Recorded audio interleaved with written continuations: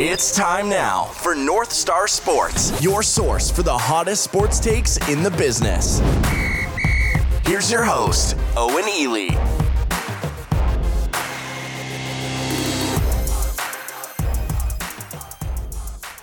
Hello, everybody, and welcome to the show. My name's Owen Ely. You can follow me on Twitter at OwenEelyMN. You also can follow North Star Sports on Twitter at NorthstarMIN. Be sure to check out our website at northstarsports.media. And welcome to the show, everybody. We got a good one for you here today as we look to recap UFC Fight Night Kattar versus Ige, which took place on Wednesday, July 15th, 2020, on Yas Island, Abu Dhabi, UAE. And I gotta be honest, I mean, this card really surpassed my expectations. Now, obviously, if you listen to the preview show, my expectations were very low because this card is one of the least stacked cards of 2020. One of the least stacked cards probably in a really, really long time. I think this is maybe a little better, although actually you could probably argue that Shevchenko card versus Carmouche was probably better because at least there was a title fight on that. But, you know, I gotta say it surpassed my very low expectations. A lot of UFC newcomers. I think everybody who won a performance bonus was a UFC newcomer. And, you know, I get it. If you're in the UFC, you have to make your UFC debut at some point, but to put all those debuting fighters on one card, I mean, I can see why they put it on the Wednesday night card. Obviously, Dana implied they had to fill contractual obligations, which I could tell without him even saying that. And I guess there's no better place to start, obviously, than the main event, where Calvin Kattar defeated Dan Ige. I believe it was 49-46 on two cards, and then 48-47 on the third judge's scorecard. Just a good fight, competitive. You know, that's one of the things you can say. Every single round, for the most part, was you know what? I'll say every single round was competitive. It was a very competitive fight. There were obviously some clear winners in certain rounds, and some not so clear winners in some other rounds. I've been told I was a crack smoker for how I scored this fight, but I scored this fight a draw. This fight, I don't care what anybody says.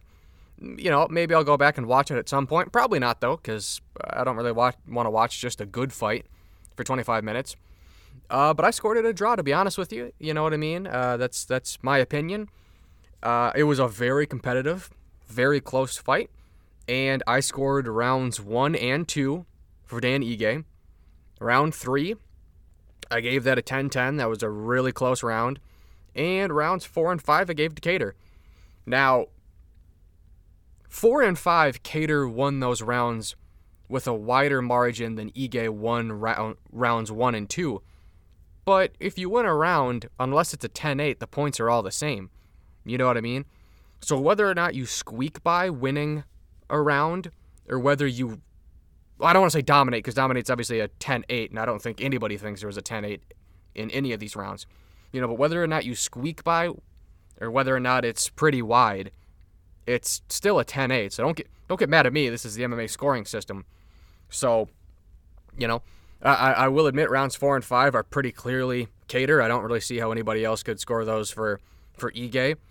Round 3's tough, and the first two I'd have to give it to Ige.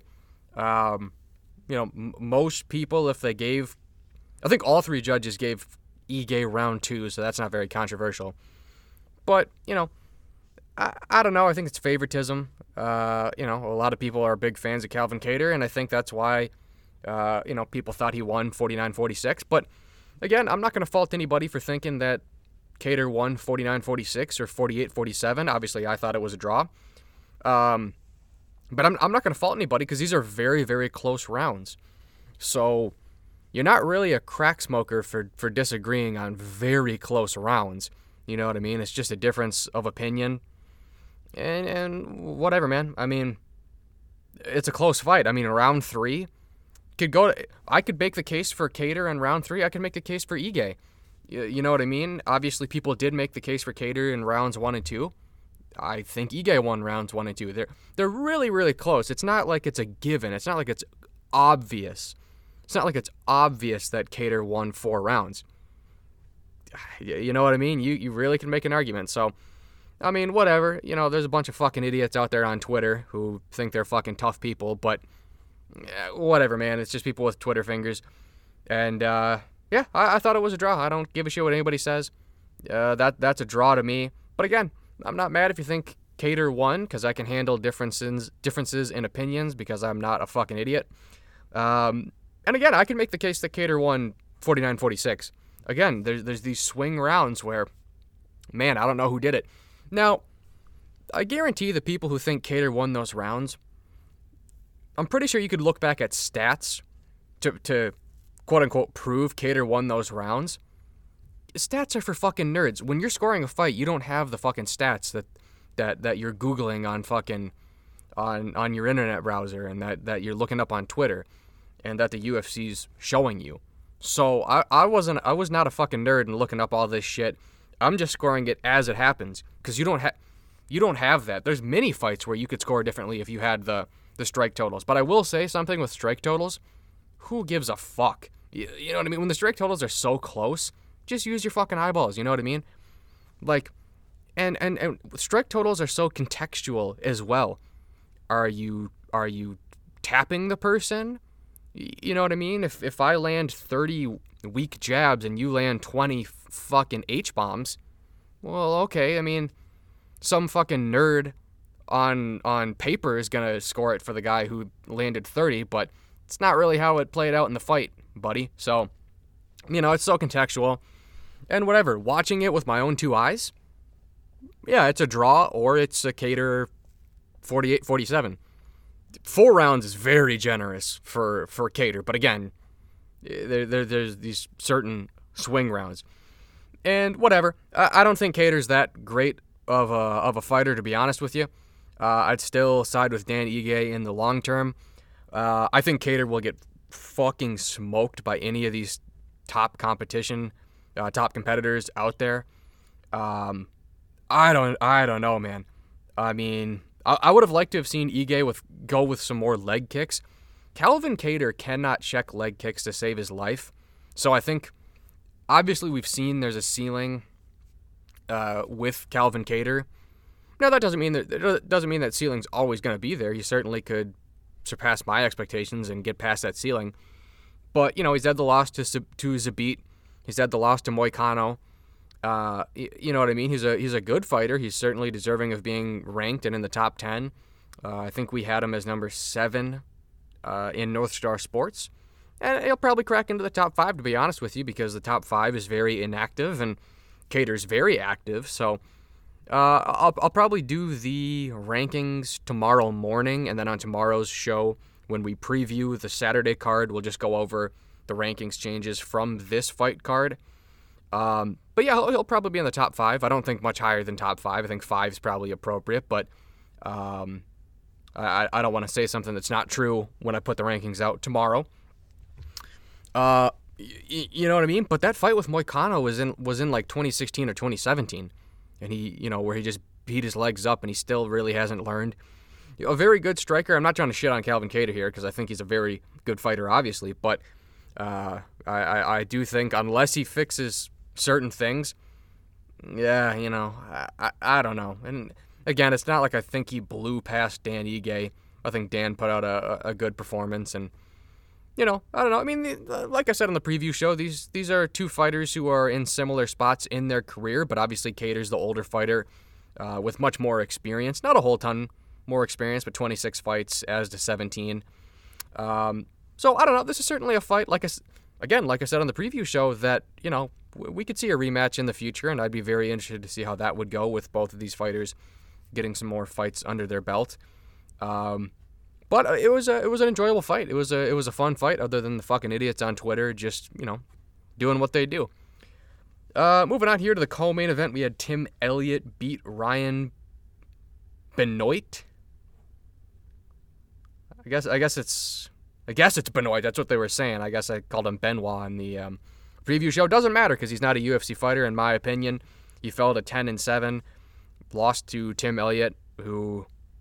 Tim Elliott's a good fighter. I really liked him in his fight with the Raw Dog, Brandon Royval, but obviously he kind of gassed out a little bit, which is concerning because you're a flyweight, so gassing out in a 3-round fight is That's not a good sign, but props to Tim Elliott, for getting back on track.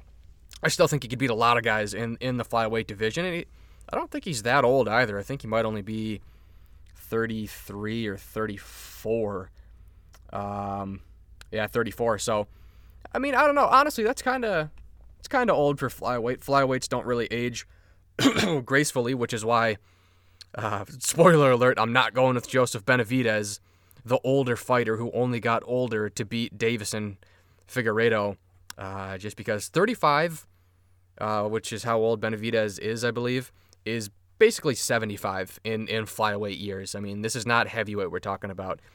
Heavyweight, 35, you might not even be in your prime yet. You know what I mean? But flyweight, you are 5 years past your prime. So, but that's another talker for tomorrow's show. But props to Tim Elliott. Again, I didn't really watch this fight. I watched the third round because I really don't care about the flyweight division. It's a boring division with not too many interesting fighters. Barely enough fighters, I believe, to do a top 15. I think even after Saturday, I've kind of contemplated doing a top 5 or a top 7 for flyweight, just so that we can do rankings. But man, I just don't give a shit about flyweight, which sucks because there's some good flyweight fighters out there. But man, the UFC just can't do anything. You could argue ONE FC has a better flyweight division than the UFC, and that's kind of embarrassing. So, I don't know, man, and that sucks because there are some interesting fighters at Davison. That's a very interesting fighter who's gonna be champ if he can make weight on Saturday. You know what I mean? He's a fun fighter to watch. Benavidez is fun to watch as well, but just some of these guys like Ryan Benoit. I don't know, man. It kind of rubbed me the wrong way. Not that it's money out of my pocket or that I truly care that much, but how Tim Elliott and Ryan Benoit were the co-main event makes no sense. You could have picked any other fight, literally any other fight on this card, and it would have made more sense to put as the co-main event. And we'll move on here to the featured bout, which should have been the co-main event. I have no idea. Both these guys are ranked.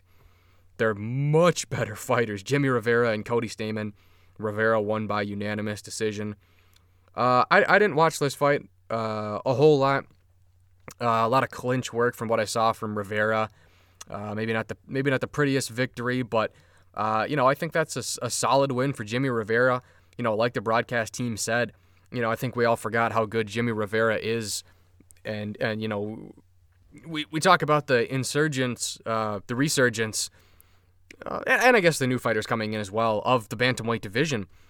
Let's not forget about Jimmy Rivera. Yeah, you know what I mean? He was super highly touted at one point. And then, like we said on the preview show, listen, he's still up there in the rankings, but he lost 3 of his last 4. Dude, it was to Marlon Moraes, who's the number 2 contender, Aljamain Sterling, who's the number 1 contender, and Petr Yan, who's the champ. So he lost to the top 3 guys in the division. And, people are making it out like it's a, doomsday or whatever. Losses are losses, and you can't pile up too many of them in the UFC, so there is some truth to that. But when you look at his strength of schedule, it literally doesn't get any better. You literally, it's the top 3. It cannot be.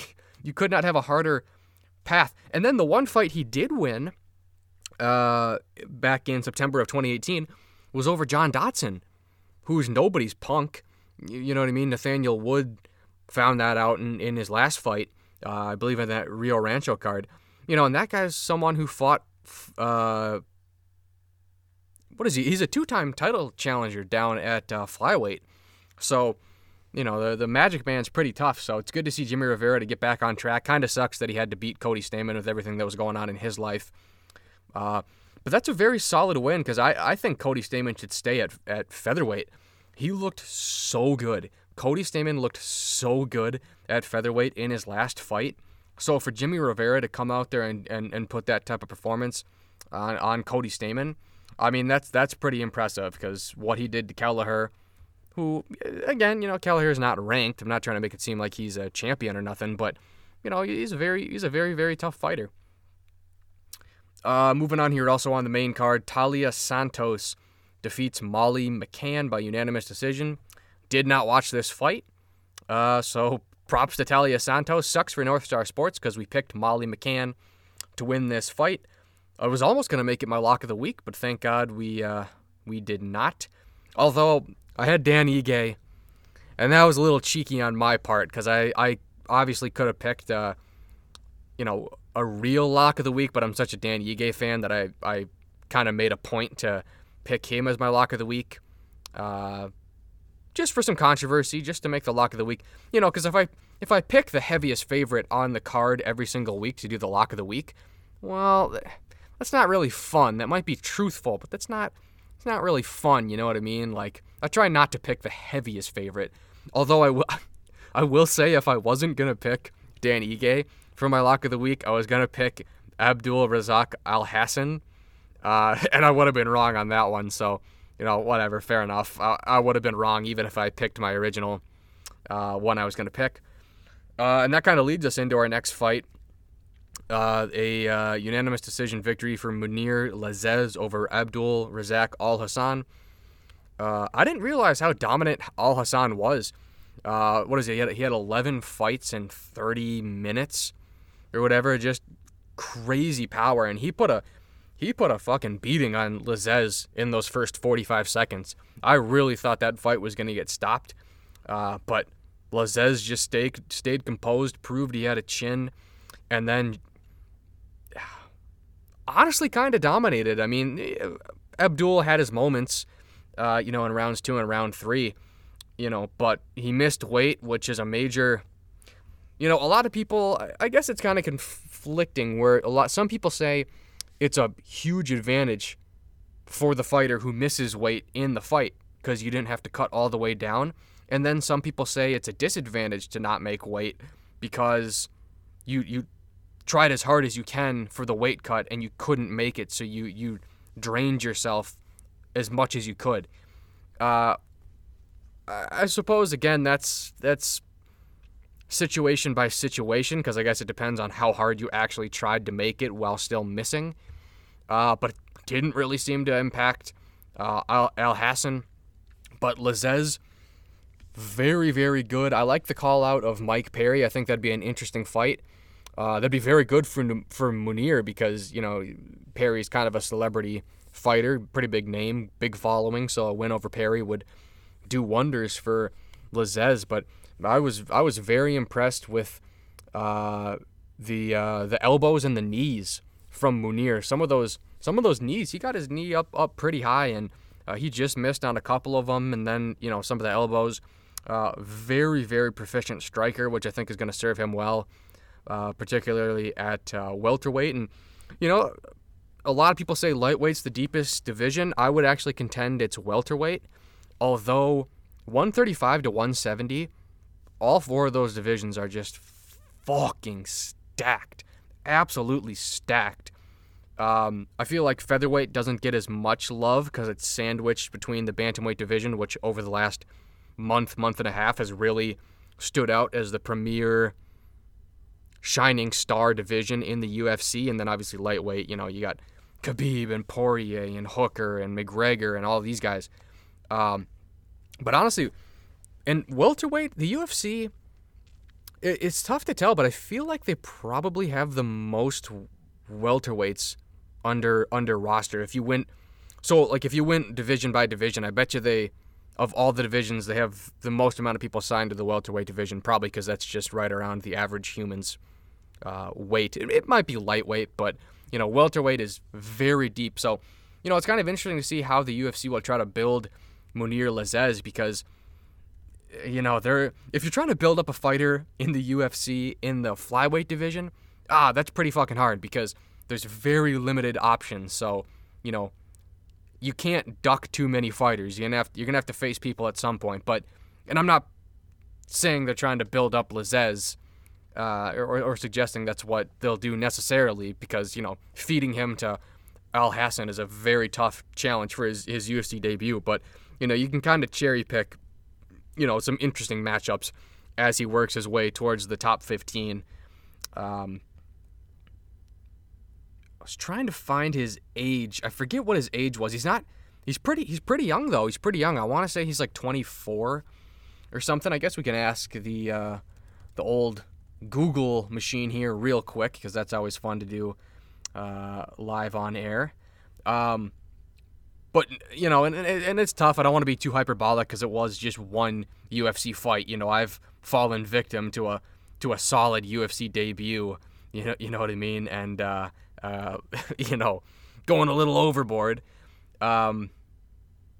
He's 32, so I was completely fucking wrong. I was off by like almost a decade. But whatever, 32, you know, I mean, you know, he's coming into his prime, so I don't know. He handled that task very well. You know what I mean? It's a real thing. A lot of the best fighters in UFC history, a lot of the fighters who are you know, highly ranked right now, I mean, a good chunk of them lost their UFC debut. Not because they're bad fighters, because obviously they're highly ranked, just because that's really, really hard to do.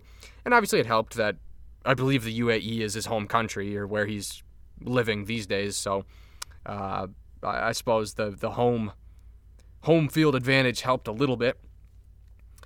Moving on here to the prelims, Hamzat Chimaev chokes out John Phillips. Not very shocking, like I said. This guy was one of the heaviest favorites on the card. I think he was like a minus 390 favorite. John Phillips, I think he falls to like 1-4 or 1-5 in the UFC. It is possible. Any fight you're ever in with John Phillips, it's completely possible he turns your lights out. But if he doesn't land those counter punches with full force, I mean, he's gonna lose the fight. And so again, that's a tough one too, because you know, people, they were calling Hamzat, you know, the mini Khabib 2.0 or whatever. Tough to tell, because John Phillips is he'll probably be cut after this fight, to be honest. So certainly the lowest level you can get at 185. But again, good debut. Only 6 fights coming into that one, so that's pretty young to get into the UFC. So it'll be interesting to see the Swede's future as time goes on, because he took absolutely no damage in that fight. Honestly, one of the biggest shockers on this card was this featherweight fight here between Lerone Murphy and Ricardo Ramos, where Lerone Murphy knocked him out late in the first round with ground and pound. He actually took Ricardo Ramos down, I believe, not just one time, I want to say 2 times, because he did it the first time and they said it was a bad idea, the broadcast team, and then took him down again. You know, this guy who started his pro MMA career when he was 16, you know, a really, really good BJJ. I want to say he's won medals, but I don't really know a whole lot about, you know, the IBJJF and all that type of stuff. But, you know, very credentialed, very good fighter, still only 24. And he was 5-1 in the UFC coming into this fight. And Lerone Murphy proved he's the real deal. You know, and a lot of people thought of him as a striker, but after that, I mean, he's not afraid to take somebody down who's, you know, I guess you could say that's Ricardo Ramos' strength, although, you know, he's no slouch of a striker either. And that's 2 really, really hard first fights in the UFC. You know what I mean? So he draws with Zubara Tukagov. Zubara. Khabib's boy. I fucking cannot pronounce those Russian names. But Zubaira, the Z-Man, drawing with him in his UFC debut. I mean, that's a guy who was like 18-4. You know what I mean? And was like maybe like 5-2 in the UFC or whatever. Like a very, very good fighter, very tough. You know, very impressive. Just like Arman Sarukian, who I think is fighting next week. His UFC debut versus Islam Makhachev. And then to come out here and beat a guy who has much more UFC experience, much more MMA experience, you know, that's very impressive. So it's kind of, I really wonder who they'll put him up against in his next fight, because I feel like he's been the heavy underdog in both of those fights, and it kind of, not exactly to this level, but it kind of reminds me of Kamaworthy. You know what I mean? Where, all right, let's just... Not that the UFC didn't have high hopes for Lerone Murphy, because he was an undefeated prospect when he came to the UFC, so it's not like he was a late replacement guy who was 15-7. You know what I mean? But, let's feed this guy to Zubara. oh, let's kind of feed him here to Ramos, and then he beats both of your boys. Like, okay, well, who do we put him up against next? I mean, it's probably going to be a pretty real challenge in Murphy's next fight. Moving on here to one of the more interesting fights here on the card, Modestas Bukauskas retires Andreas Michailidis at the end of the first round. Really, really weird. I looked at those elbows many times. They all looked legit. The redness on Andreas's the side of his head, kind of proved that those elbows were legit, although very close to being illegal, but in my mind, clearly legal. I don't know. I mean, that does kind of suck. So the controversy here was that the ref stopped this fight in between round 1 and round 2. Bukauskas, in the final seconds of round 1, Michailidis is clinching. I think he might have, what do they call that? The locked hands behind the butt as he's clinching him on the fence, and he throws those elbows to the side of Michailidis' head. Takes some damage. So the bell rings. Andreas is still on the ground. Referee's telling him to get up. Those were legal blows. And then, so Michailidis is kind of leaned up. He's on all fours, but he's kind of leaned up, leaning back against the fence. But the fence portion where he was leaned up against was the door. So when the door opens for everybody to come in between rounds, like the cutman and all that, he falls through the door on his butt, which kind of gives the appearance that, he was on Queer Street, that he was really, wobbly. So the ref pretty much stopped it right after he fell through the open door. And I could understand why there's some controversy there, but the thing that gets me is Michailidis did not protest at all. So that led me to believe that he was pretty hurt.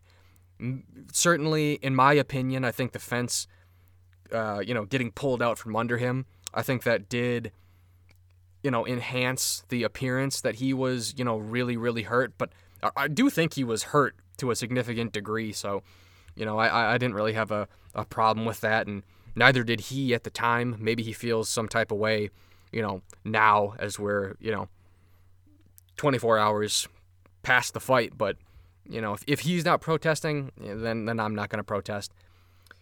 Moving on here, we had a catchweight fight. Jared Gordon beats Chris Fishgold by unanimous decision.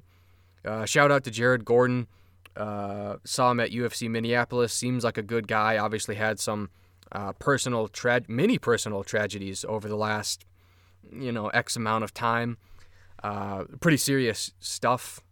And, just kind of talking about the fight, having all of his corner test positive for COVID-19, couldn't make the trip with him. He test positive for COVID-19. Turns out it was a false positive.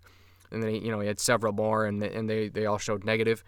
Paul Felder, who is his teammate, I guess I didn't realize the relation there. I thought they were just under the same agent, but it turns out they're teammates, so I guess that makes sense.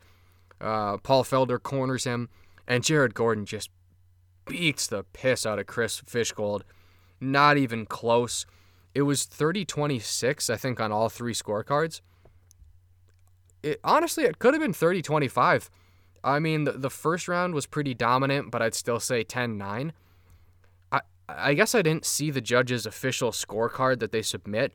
I assume they gave Gordon a 10-8 in the third. You probably could have given him a 10-8 in the second. Like, he had something ridiculous. It's a 15-minute fight. He had something crazy, like 10 minutes of ground control or something. I mean, every time I'd look up to watch this fight, between eating pizza rolls and grabbing more beer, I mean, Gordon's just sitting there, he's just holding on to the back of Fishgold and just punching him in the head repeatedly. I think the fight honestly probably should have been stopped. There's no way Fishgold was going to win that fight. I mean, arguably from any point in this fight, there was no chance Fishgold was going to win, but certainly I'd say it became glaringly apparent after Gordon has like 8 minutes of control time through 2 rounds, and we're midway through the 3rd round, and he's just getting punched in the head. And he is doing what the referee said. When the referee says move, he did move. He did try to roll unsuccessfully many times. Whatever they call it. It's not the Imanari roll, but it's the what do they call the escape roll? There's a name for that. But trying to do that little roll to get away, the roll that Tony Ferguson does. Well, I guess he's known for the Imanari, but also the fireman roll or something. I have no idea. I'm not a fucking MMA coach, but was not working. I think they could have stopped that fight, and Chris probably just took more damage. I don't know. He seemed to be okay, but he certainly took unnecessary damage, for the last half of the 2nd round. We also had a quick finish here in the 2nd fight on the prelims. Liliana Jojua with armbar over Diana Belbitsa. Not a whole lot to talk about here. Diana came out with a fury for the first 30 seconds, and after that 30 seconds, the rest of the fight was Liliana on the ground and then pulling the armbar and getting the victory. Obviously, this was 2 fighters who did not have a victory in the UFC coming into this fight. They both lost their debut. Liliana lost her debut on the last Abu Dhabi card in September, headlined by Khabib and Dustin Poirier. So again, not a whole lot to say there. Funny moment after the fight with Liliana trying to speak English, which she does not speak very well, with John Anik and them refusing to use a translator. Although, props to Liliana, because a lot of people like to make fun of people who speak poor English because it's funny. But props to her, because I'm not trying to get all sappy here, nor be a simp. I feel the same way for guys as well. But props to you for, trying to speak English. I don't fault anybody for trying to speak a language. Even if they fail, I don't fault them for trying to speak a language that isn't their primary language, because that takes balls, or in this case, lady balls, I guess. Takes lady balls, because you know what I mean? Like, you're on live TV, you just had a fight, you're out of breath, and you're trying to, I took 4 years of German. If you asked me to say anything in German after I, just did 15 minutes, well, I guess it was stopped in the first round, but either way, you know what I mean? I couldn't say shit in German, so, you know what I mean? I always respect those people who do stuff like that. Sometimes it's funny because, sometimes it'll turn out like Vanderlei Silva saying he wants to fuck Chuck. But, yeah, you know what I mean? I don't know. That's a tough situation. Yeah, I guess it's kind of funny, but, you know what I mean? Props to people who are bilingual, because I am certainly not, and I respect that ability, because that's very hard to learn. Especially as you get older, it's really hard to learn, apparently, mentally. Moving on here, the final fight, the first fight on the prelims, was a win for Jack Shore over Aaron Phillips. Domination from Shore, landed a couple of big knees, obviously choked him out. Props to him. I believe 2 other opponents canceled on him, if I'm not mistaken, which is why he took on Phillips. It's tough. It's another UFC win. You stay undefeated, but I have no idea what a win over Aaron Phillips means. You know what I mean? Like, I'm not saying I can't decipher meaning unless it's 2 ranked opponents, but you know what I mean? A late replacement, a guy who failed out of the UFC the first time. Don't really know what that does. So he was originally scheduled to face Anderson Dos Santos. I know a little bit more about what that might mean, because Dos Santos is a guy who's been in the UFC for a little bit longer than Phillips, or actually stayed in the UFC, and has a better record, and you know what I mean, a veteran of the sport. So I could see what that means, but yeah, don't really know what that means, but shout out to Jack Shore, because he's about to be Wales' only UFC fighter, because I think John Phillips is going to get cut because he just doesn't really win fights in the UFC. So that's pretty much it. We got through all the fights here. What what is it here? 1, 2, 3, 4, 5, 6. Okay, so we went 6-5. I knew it wasn't a super great night for us. At least we stayed above 500. This is going to hurt our picking percentage. I think we're sitting... I want to say... We were so hot at 251. I want to say we were sitting right under 65%.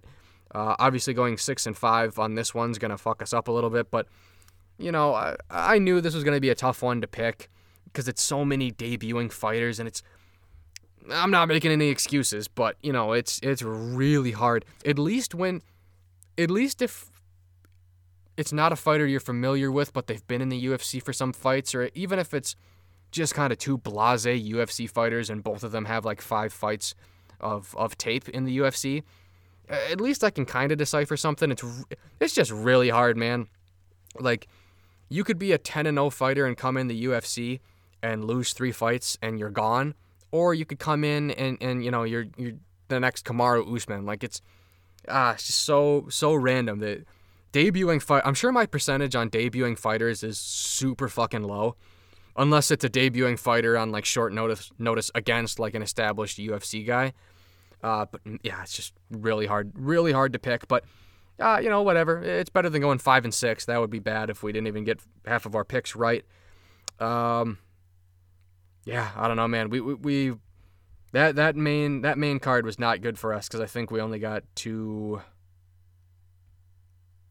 Yep, we got the 2 fights right on the main card. So main card was tough. We did pretty good on the prelims, but again, there's always room for improvement. And this is a busy week for the UFC because we'll have that fight night on Saturday between Figueiredo and Benavidez.